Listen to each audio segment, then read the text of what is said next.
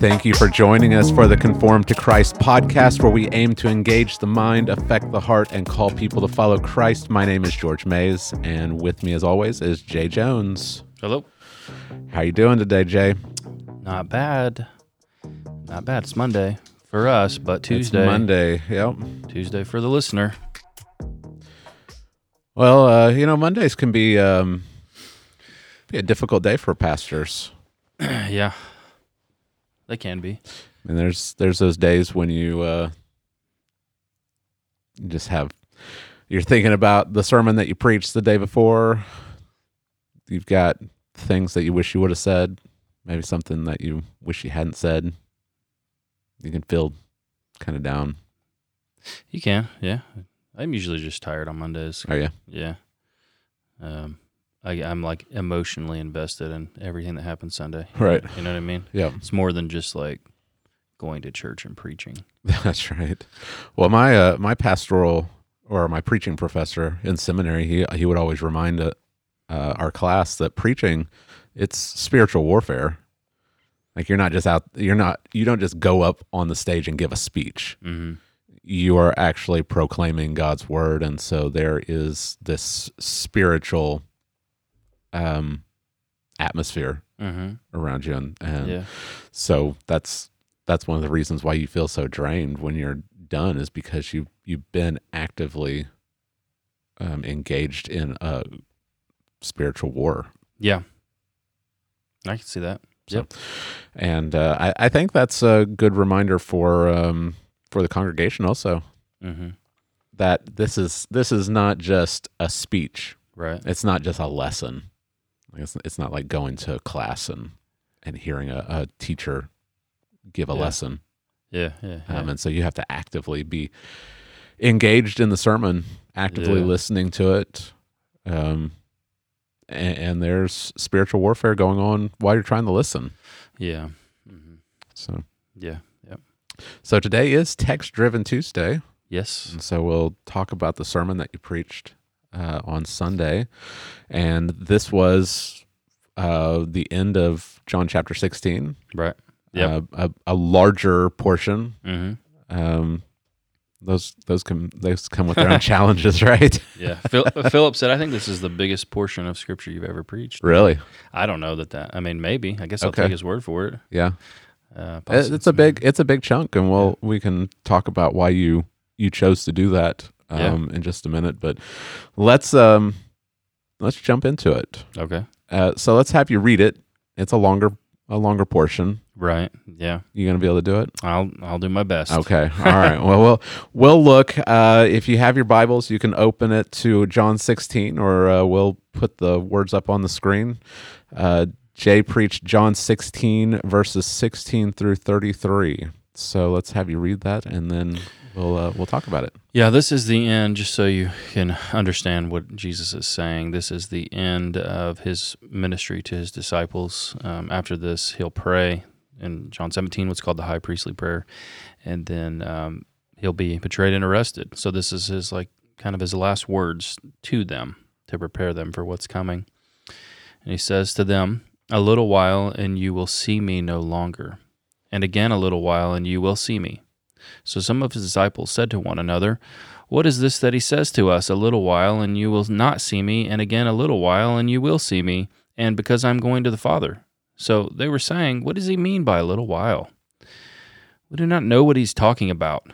Jesus knew that they wanted to ask him, so he said to them, "Is this what you are asking yourselves, what I meant by saying, a little while, and you will not see me, and again a little while, and you will see me?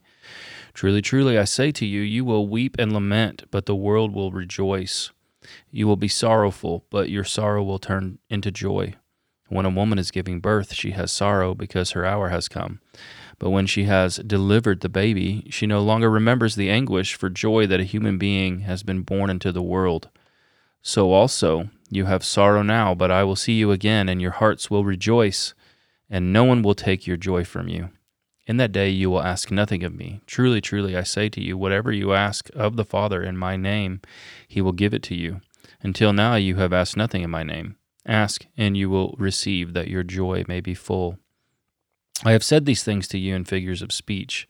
The hour is coming when I will no longer speak to you in figures of speech, but will tell you plainly about the Father.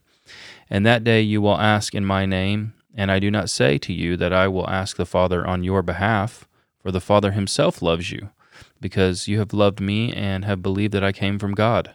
I came from the Father, and I have come into the world, and now I am leaving the world, and I am going back to the Father. His disciples said, now you are speaking plainly and not using figures of speech. Now we know that you know all things and do not need anyone to question you. This is why we believe that you came from God. And Jesus answered them, do you now believe? Behold, the hour is indeed, the hour is coming, indeed it has come, when you will be scattered each to his own home, and will leave me alone. Yet I am not alone, for the Father is with me. I have said these things to you, that in me you may have peace. In the world you will have tribulation, but take heart, I have overcome the world. All right, so long section, perhaps the longest you've ever preached. Maybe. All right. Let's talk about why you decided to do 16 through 33. Okay. And then we got to talk about that intro that you gave to your sermon. I don't even. We got to talk about it. Well, I'll look forward to that because I don't. You don't remember your intro? Yeah, I don't even remember what I said. Right. You talking about this documentary? Oh yeah. Okay, I got you. Oh yeah. Yeah, we got to talk about it. Did you watch it? I haven't. I haven't watched it yet. Oh, buddy. Yeah. Okay. Why did I pick this long section? Well, why is it that because the ESV at least has two sections here. Yeah. Now we know that those little section divisions, right, they're not inspired. Yeah. So you could have at least if you were following the ESV, and I'm sure other translations probably have divisions too. You probably could have divided it into two. So why did you decide to pull it all together and do it all in one sermon? Because this is kind of these are the last things that Jesus says to his disciples. It all kind of has one theme. Okay. And the theme, I think, that kind of ties it together is joy and peace. And these men are about to have their worlds turned upside down. We've got to try to put ourselves in their shoes, right? Here's the Messiah. They're beginning to believe like correct theological things about Jesus, though they don't have all the pieces. They believe he's the hope of Israel, and maybe they're starting to even believe he's the hope of all the world. They've seen him raise someone from the dead, like Lazarus. That's a big deal. That happened just a little bit ago, and now he's telling them, "I'm leaving," and and they're going to see it. It's going to happen. He's going to be taken away. They're not going to see him anymore. Be crucified. He'll be buried, put in a tomb, and it's like boom, like there's your hopes and dreams gone. Is God a liar? Is any of this going to take place? Have I wasted 3 years of my life? Dark times. Jesus doesn't shy away from any of that. So there's kind of this theme. Jesus is wrapping up his final words to them to encourage them, to minister to them, to prepare them. And I think it's better if taken all together than chopping it up. And also the break isn't, I don't know what the break is there for, because there's really kind of three main things Jesus talks about. He talks about sorrow turning into joy. He talks about a new way of praying. I think that's obvious and it's clear. That's a section right in the middle. And then the last thing he talks about is how in the world you're going to have troubles and tribulation, but he'll give peace to his disciples that live in that world. Yeah. So there's three main ideas here, and I think they're held together by joy and peace. I don't know why there is a break there. But those words, there in my Bible, my breaks say your sorrow will turn into joy. Well, that's a pretty good one. That kind of tells you what my first point is. Mm-hmm. But then it goes, I have overcome the world, and I'm like, oh, did you forget about this section on prayer? Like, there's a section right. there's a section on prayer in here. Yeah. So the break's not helpful again. Yeah. So just another, reminder. All right. Those things aren't inspired. They're just there to help you get around. Yeah. And sometimes they do more damage than good. Yeah. Right. Yeah. I don't know if that's helpful for everybody. I think a sermon is more than a lecture. You're meant to feel something of what I think the people felt. Mm-hmm. Like this is a narrative Jesus speaking to disciples. we ought to be ministered in a similar fashion. Okay. So I almost feel like it could be lost if we divided it up into different sermons. Right. Yeah, and I agree, and maybe a little help for people as they're reading their Bibles at home. Pick out some of those words that they're repeated over and over again. There is a common theme of joy that just carries us through this passage, and so I see that's what you were doing is pulling on that theme and following it. Yeah. All right. So let's talk about this introduction. So you introduced us to a documentary, Right. Yeah. on Scientology. Now I know a little bit about Scientology, Yeah. and I know it's real bizarre. But what you were talking about is this interview with John Travolta, Yeah. who is one of the He's higher ups, right? Yeah, they like to use celebrities Yeah. to promote their cult around the world. Yeah. So we could spend time talking about Scientology, but we really want to talk about this quote from John Travolta. So tell us why John Travolta is a Scientologist. All right, he said the goals of Scientology are to end all wars, to end all mental illness and criminality. Okay. And he's like, name me one other religion that has those goals. Okay. I'm like, oh, okay, I can. All right. And then he says the center component of Scientology is joy. Okay. He said, and then he says there is no other religion whose center component is joy. And That's quite the statement. yeah, and I thought to myself, and it's just a reminder. I mean, John Travolta's never spent 5 minutes talking to a Christian. At least not a Christian that is aimed at telling him the gospel. Right. Right. Yeah. And He's probably been around cultural Christians. Probably, yeah. Or, the liberal Hollywood type Christianity, but not this kind of Christianity, right? He's probably been around the type of Christians like it's about escapism, escaping hell, escaping this world, even floating around in this heavenly cloudy place, or God loves you, or the liberal side, where these miracles aren't real. None of these. It's not supernatural. It's just about bettering yourself. Yeah. But he's never encountered a real Christian, as far as I could tell. And if he's being honest, right? Because the center component of Christianity is all about how God's moving history along to where there is an end of all war, criminality, mental illness, and we would add sickness, natural disaster, everything that's wrong with this world, and the last enemy to be destroyed is death. Right. And it all happens because of Christ. It's all focused on Christ, who is our joy. Yeah. So Christianity is all about joy. Yeah.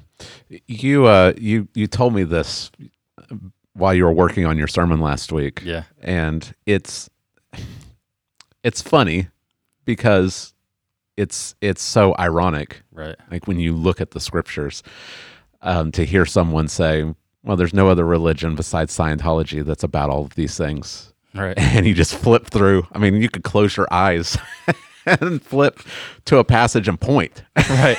And you could bring out what he's talking about. Yeah. But it's also sad. Yeah. It's sad that there are people, and it's not just him. There's people all around us that don't realize that Christianity is about this. Yeah. That we've got places in John, we've got places in 1 John that John says, I'm writing this so that your joy will be complete, so you'll have fullness of joy. And Jesus says that it's so that we'll be full of joy. And you said something that I thought was interesting when we were talking about this. You said that you believe more people would be interested in Christianity if we would present it like this. Yeah, I think so. What is the end game of the end goal? What is the end goal? And this is kind of what Jonathan Edwards was getting at in his kind of. It's difficult to read, but the purpose for which God created the world. Right. I don't know if that's the entire title or not, but that's Probably not. Yeah. What's the goal of the world? The goal of the universe, and they're simultaneously intertwined. The goal of the universe is the glory of God, but it just so happens that God's designed His universe, that His glory is our greatest joy. Right. And this is what influenced John Piper. People think this is original John Piper. It's not. Right. John Piper wrote Desiring God. He calls it Christian hedonism. And some can debate whether he goes too far or not. I think we need to have a place for realism and understanding that your world's going to be full of pain and suffering. Yeah. But it's still the center component is that we think we can have joy as people in this world, and all of the wrong things, and we can't get it. And that's really we get back to the original sin of the garden. It was not taking God as His word and thinking that there was something else to be had. And I think if we present Christianity in the way where we say, look, the goals of Christianity, the goal is a restored environment. Like, you're about environmentalism. Jesus is more about that than you are. Yeah. He's going to remake everything, right? Everything's going to be perfect. I mean, it's a perfect environment. We don't believe in escaping this place to go somewhere that's not like this place. It's everything you like about this place amped up a millionfold and perfect. And that's all because of Jesus. Sickness, disease, death, all of these things are undone because of Christ. All centers on Him. And then you get to the center thing that everyone has to know. Everyone is running around looking for happiness.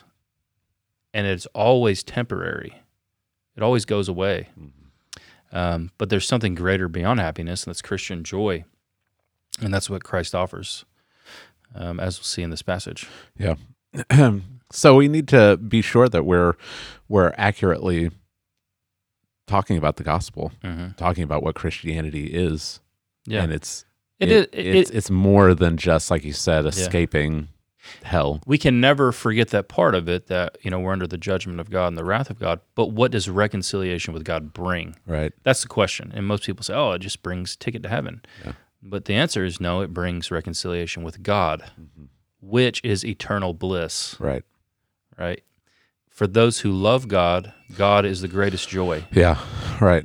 For those that don't love God, that love themselves, God's presence is terror. Mm-hmm.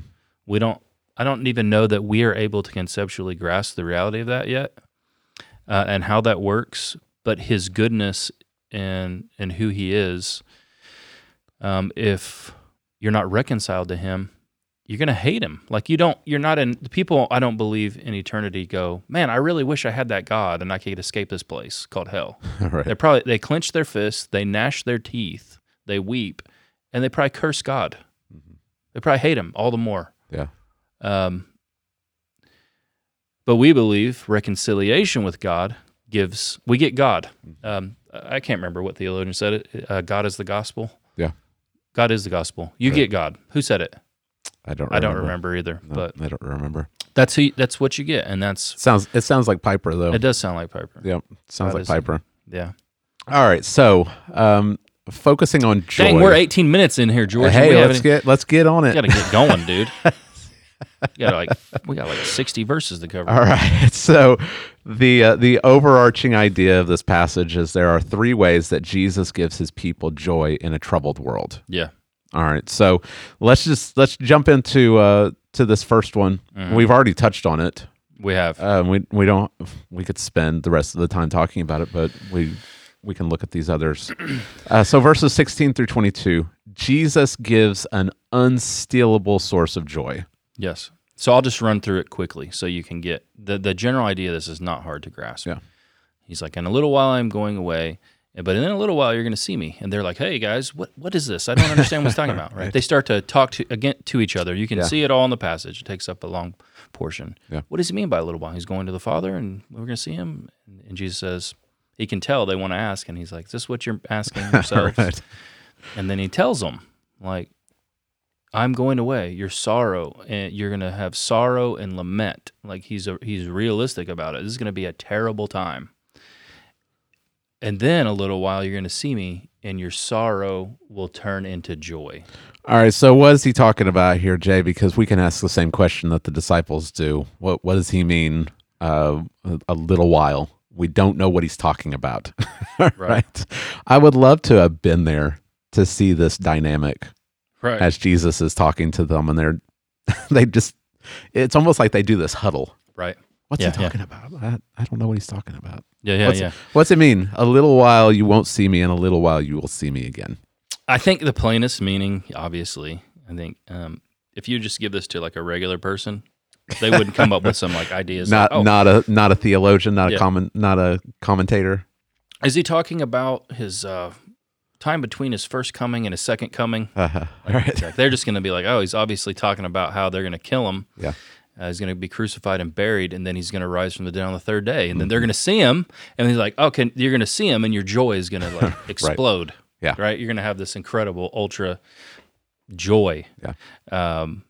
And that's what he's talking about, obviously. Right. And he compares it to a woman in labor. Mm-hmm. A woman in labor, all they know is pain. It encompasses their whole entire reality. Like that's all they have. It's everything, right? And then immediately, though, when a baby is born, like the lady's holding a baby. It's like it never happened. Like what just happened? And that's what he says this is going to be like. So the disciples will go through that level of distress, lament. That's the language kind of using of tearing of clothes and mourning, of the Old Testament. Yeah. And in an instant, they'll see him again after his resurrection, and they'll have this ultra source of joy. You called it mega joy. Mega joy, yeah. A mega joy. Right. And the key thing about it is he says, no one will take this from you. Yeah. So it's I called it an unstealable source of joy. Okay, so what is this? What is the source of joy? He gives this unstealable source of joy. Is it their circumstances? Right. Is it some emotion that he's going to give them? What is the source of joy that he's talking about? I think he's talking about himself, obviously, in the text. That's what it's got to mean. Your sorrow is going to turn to joy when you see me again. Right. And so the source of joy is himself. Okay. And the reason it can never be taken away is because now Jesus is unstoppable. Yeah.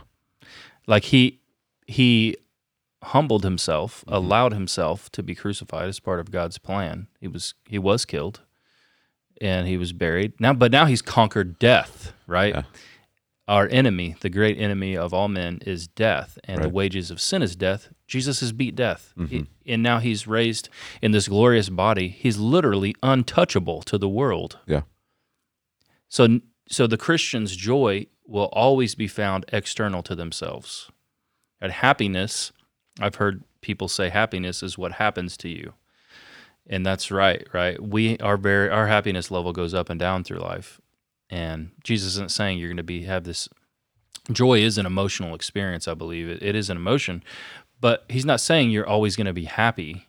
In fact, as we'll see, we get to this tribulation part, like there are going to be periods of time where you're not happy at all. Yeah. But the difference is there is a source of joy that's external to you, which can be ministered to you in any circumstance. Right. To where no matter what's going on in the Christian life, they have Christ, and they'll always have him.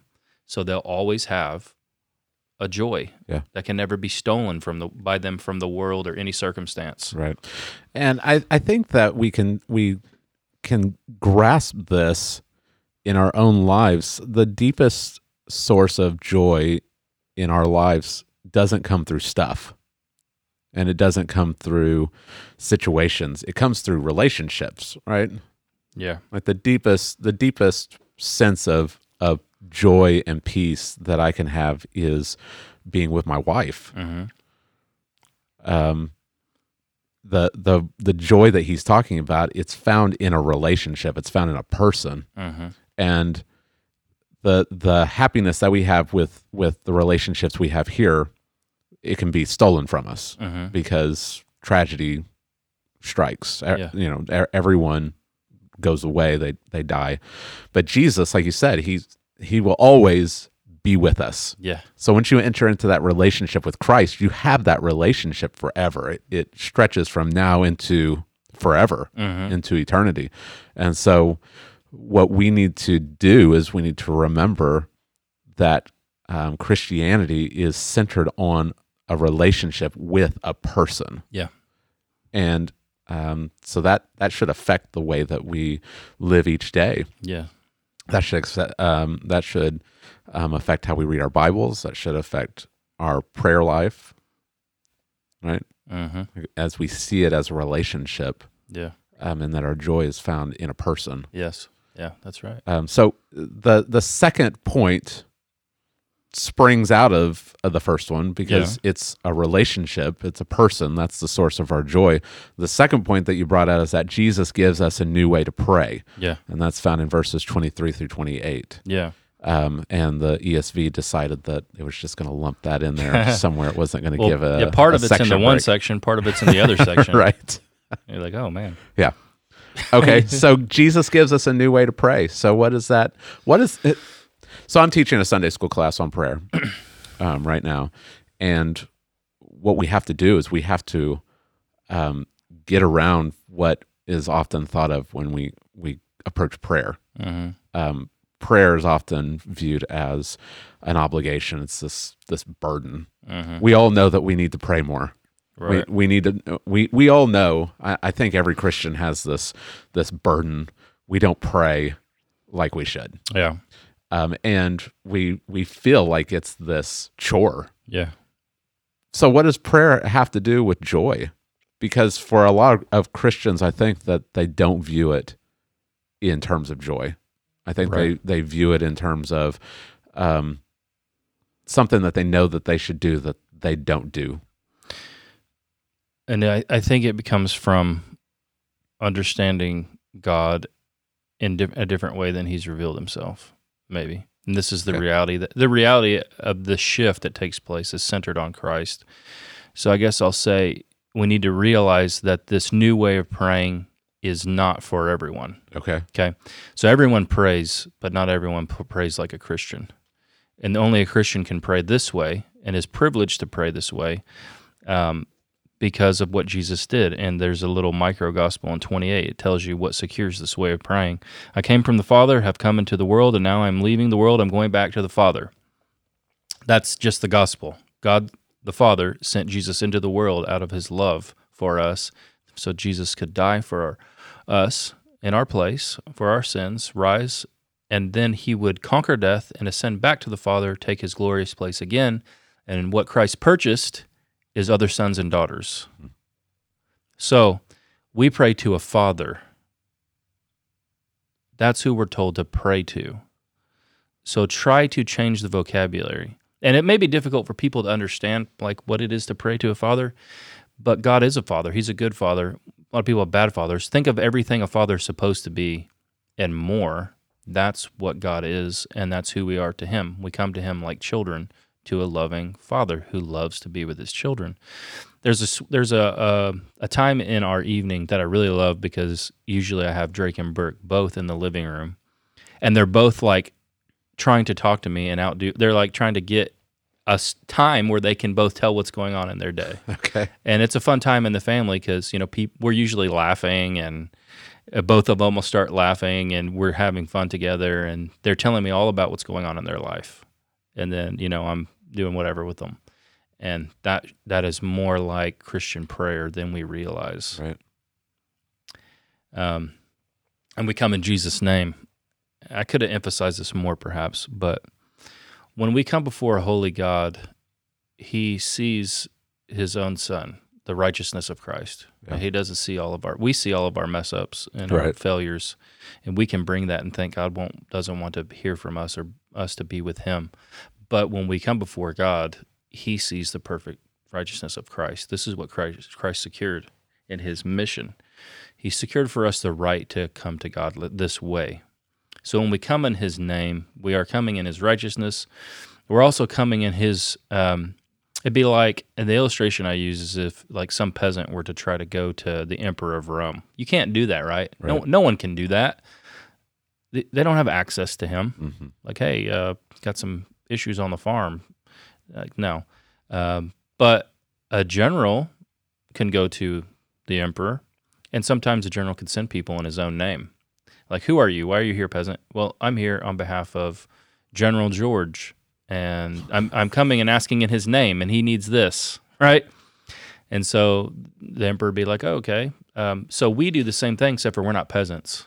Right. We're children. We're the children that he loves. He's a loving father. Yeah. And so when we come, we pray in the name of Jesus. We're praying and asking for things that Jesus would ask for. Right.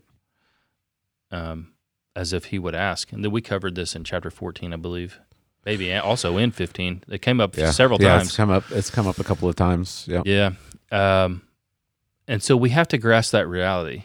Like, do we understand how privileged we are to do that? Right. Who even in the Old Testament got to do that? Yeah. Like a handful of people? Mm-hmm. That's wild. I mean, that's right. mind-blowing. Yeah. We're to boldly come before God in this fashion because of Christ, not because of us. And what do we find there? A God who's like, oh, you messed up all day long, and you kind of trashy. No, he sees a child of his that he loves. He sees the perfection of Christ. He's ready to pour out joy. Like, are you ready? Are you ready for what's about to happen? Because I'm about to unleash joy upon you. You know what I mean? Right. And we have access to that anytime, anywhere that we are, no matter what's going on in our life. Because of Christ, we have access to pray like this. Right. Yeah. So prayer it's a command, but it's also this invitation. It's this privilege that we're given as Christians. Yeah. And we often just focus on the command side. Yeah, that's right. Oh, I'm supposed to do this. Well, you get to do this. Yeah. It's Hebrews. Since we have this high priest, let us with confidence draw near to the throne of grace. Yeah. Right. I like what Thomas Watson says about prayer. He says, Christ went more willingly to the cross than we do to the throne of grace. Yes. And that's just such a striking statement. Like Jesus, he went to the cross to secure this access for us with the Father, and we just so often neglect it. Yeah. And we don't see it as a source of joy. And that's what you're neglecting. Right. You're depriving yourself of joy. Right. Because the last thing Jesus says after he talks about his mission, he's, until now you have asked nothing in my name. Ask and you will receive, that your joy may be full. Right. So why do we lack joy? Maybe because we don't ask for the Father to lavish us with joy. Yeah. I mean, if we're lacking in joy, the fault lies with us. It's on our side. It's not with God. God is freely wanting to just overflow with love and joy for the Christian. And if we don't have it, it's probably because we're not seeking it, or we're seeking it in the wrong things. We're looking for it in all the wrong places. We need to remember that we're never guaranteed happiness in this life. That sounds strange for people to hear, because probably usually all they've ever heard about Christianity is how you can be so happy, and your marriage will be so good, your kids will be so good, nothing will ever go wrong in your life, right? You're never going to get sick. You're always going to have the best things. Right. God wants you to be happy, right? God's like a genie to make you happy. Yep. But in reality, what this passage shows us is the reality that all of the things that make people happy in life, we're guaranteed none of them. Yeah. In fact, we're guaranteed tribulation, as we'll see. Yeah. So I was going to say this. Practically, right? If you're not happy, maybe don't think something's wrong with you. But if you're not joyful, maybe it's because you've neglected this. Right. And whatever we ask according to God's will, he gives it. We know that. God's will is for you to experience the joy of the Trinity. That's what it's all about, right? We get caught up into this love relationship that's gone on for eternity past, the center of all joy of the universe. We're brought into that because of Christ. So we ask, I'm not joyful. Help me to experience joy. I'm having a rough week. I'm not happy. Things are bad. I'm stressed. I don't know what's happening. But you've promised that I have Christ and that I can experience these intimate times of joy, and I need that. Yeah. And I think if we go, I think God's faithful to give us these times where we can rest in him and experience that joy. I'm reminded of 1 John chapter 1, where where John says, that which we have seen and heard we proclaim also to you, so that you too may have fellowship with us. And indeed, our fellowship is with the Father and with his Son, Jesus Christ. Mm-hmm. And we are writing these things so that your joy may be complete. Like that it's meant for us to be pulled into that fellowship with the Father and the Son and the Spirit. Right. And Yeah. Jesus has joy in fellowship with his Father, and the Father has joy in fellowship with the Son, and we're being pulled into that fellowship so that we can have that same kind of joy. Yeah. So don't run through life going from one temporary happiness to the next. Right. That's the temptation. It's always there. There's joy for us, and that's beyond circumstantial happiness. Yeah. So the last point is that Jesus secures peace in tribulation through his victory, and that's verses 29 through 33. So let's talk about this, because like you said, there's a lot of people out there who present Christianity as if it's the answer to all of life's troubles. Right. Joel Osteen, he's made millions of dollars off of peddling this idea. He talks about having favor, right? Having favor with God, and the way that he interprets that is, he gets upgraded to first class, which doesn't really strike me as true. He probably just flies first class on his private jet. Yeah, that's right. But this is how he talks about it in his books. He talks about it as finding a close parking spot at the mall. You've got the favor. This is the favor of God. You're a child of God. You experience the favor of God. Yeah. And those seem silly to us, but this is how a lot of Christians they view Christianity. And so when things aren't going well, they feel like God is somehow angry with them. Well, when the history books are written, people like Joel Osteen will have more burnouts and dropouts than they will have found that they have had people become Christians. Oh yeah, and they're not giving that joy, because if you don't get upgraded to first class, if you don't get the stuff, then something's wrong. Something's wrong with me. Yeah. And just the average Christian can feel this letdown when things aren't going well for them. They feel like, what did I do? God is angry with me, because if he wasn't angry with me, then obviously I wouldn't be experiencing this hardship or this sorrow. Right. But that's not what Jesus talks about, right? No. The reality of being a disciple of Jesus in the world, is that we're going to have tribulation. Right. Not that they're just having tribulation while they're going to betray him. Obviously, this is going to be a time of tribulation for them. That will instantly go away when they see his resurrected body. They're like, oh, it's incredible joy. But the tribulation is in the world. Like, the disciples will live in the world after Jesus goes back to his Father and sends them on mission into the world. You're going to have tribulation. And we have tribulation. Every disciple of Christ will have tribulation in the world. So how would you define tribulation in the world? So the word can mean, in its most literal sense, to be pressed. And one thing that I kind of thought of when I thought of this is how you'd squash. You never see people press coffee. Mm-hmm. They're applying force, and they're just pushing that coffee press and smashing it down.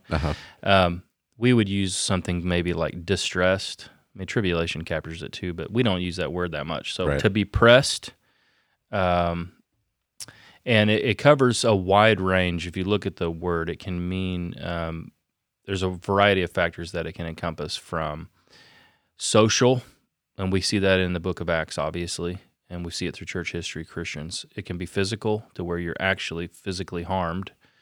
Emotional. I mean, we all see that. That's probably what most of us would experience here, would be emotional. Right. And financial. Like, if you look around the world, you see all those things happening to Christians. Mm-hmm. And the worst parts, they're getting all of them at the same time. And that's the reality that Jesus says, when you go into the world, you're going to experience oppressing. Mm-hmm. and there's no sign of it really ever stopping until he returns. Right. That's the reality of the world we live in. So to be a Christian, that's why he tells you, count the cost. Do you want to be a disciple of mine? Count the cost. Are you willing to take up your cross daily and follow me?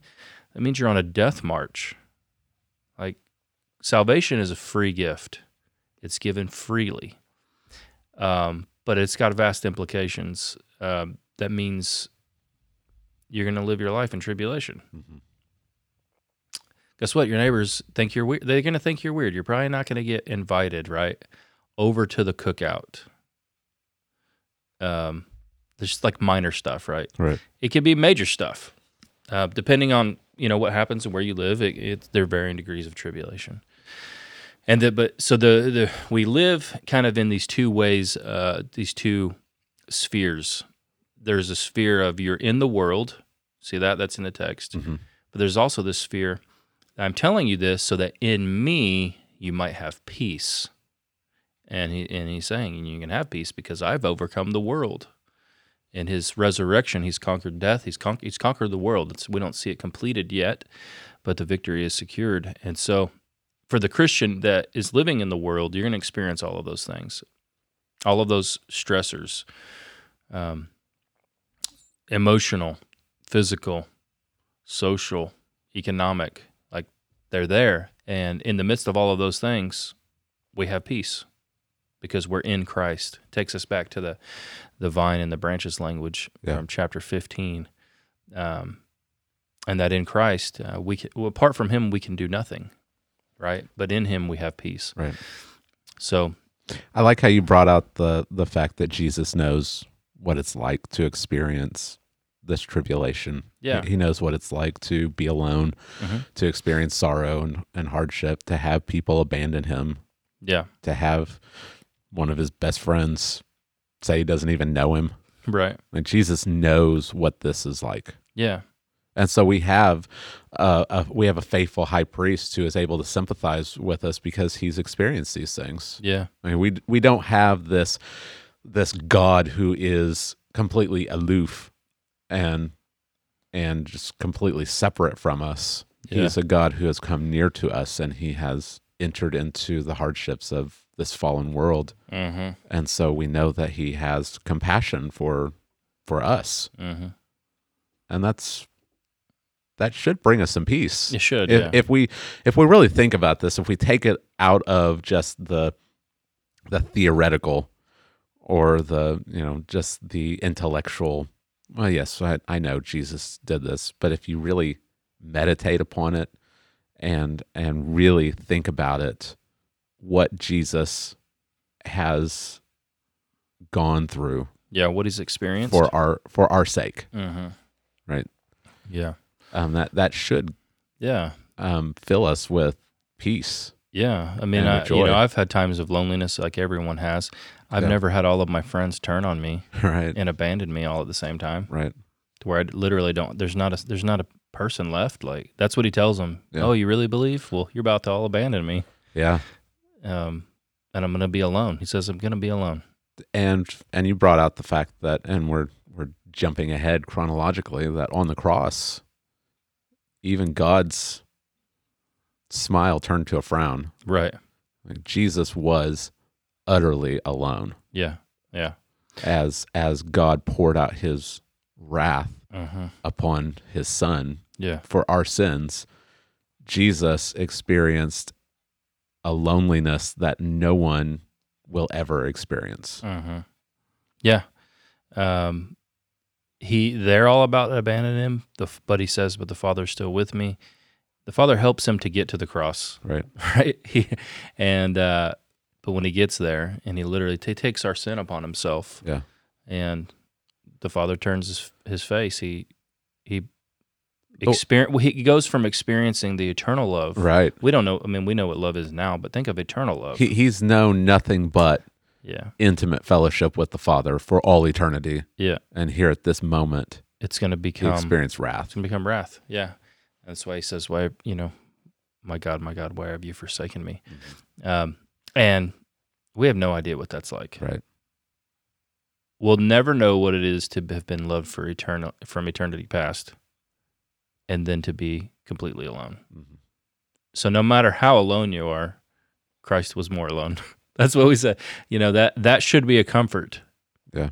And he did all of that for his people, so he could secure for them this peace. Yeah. In all circumstances.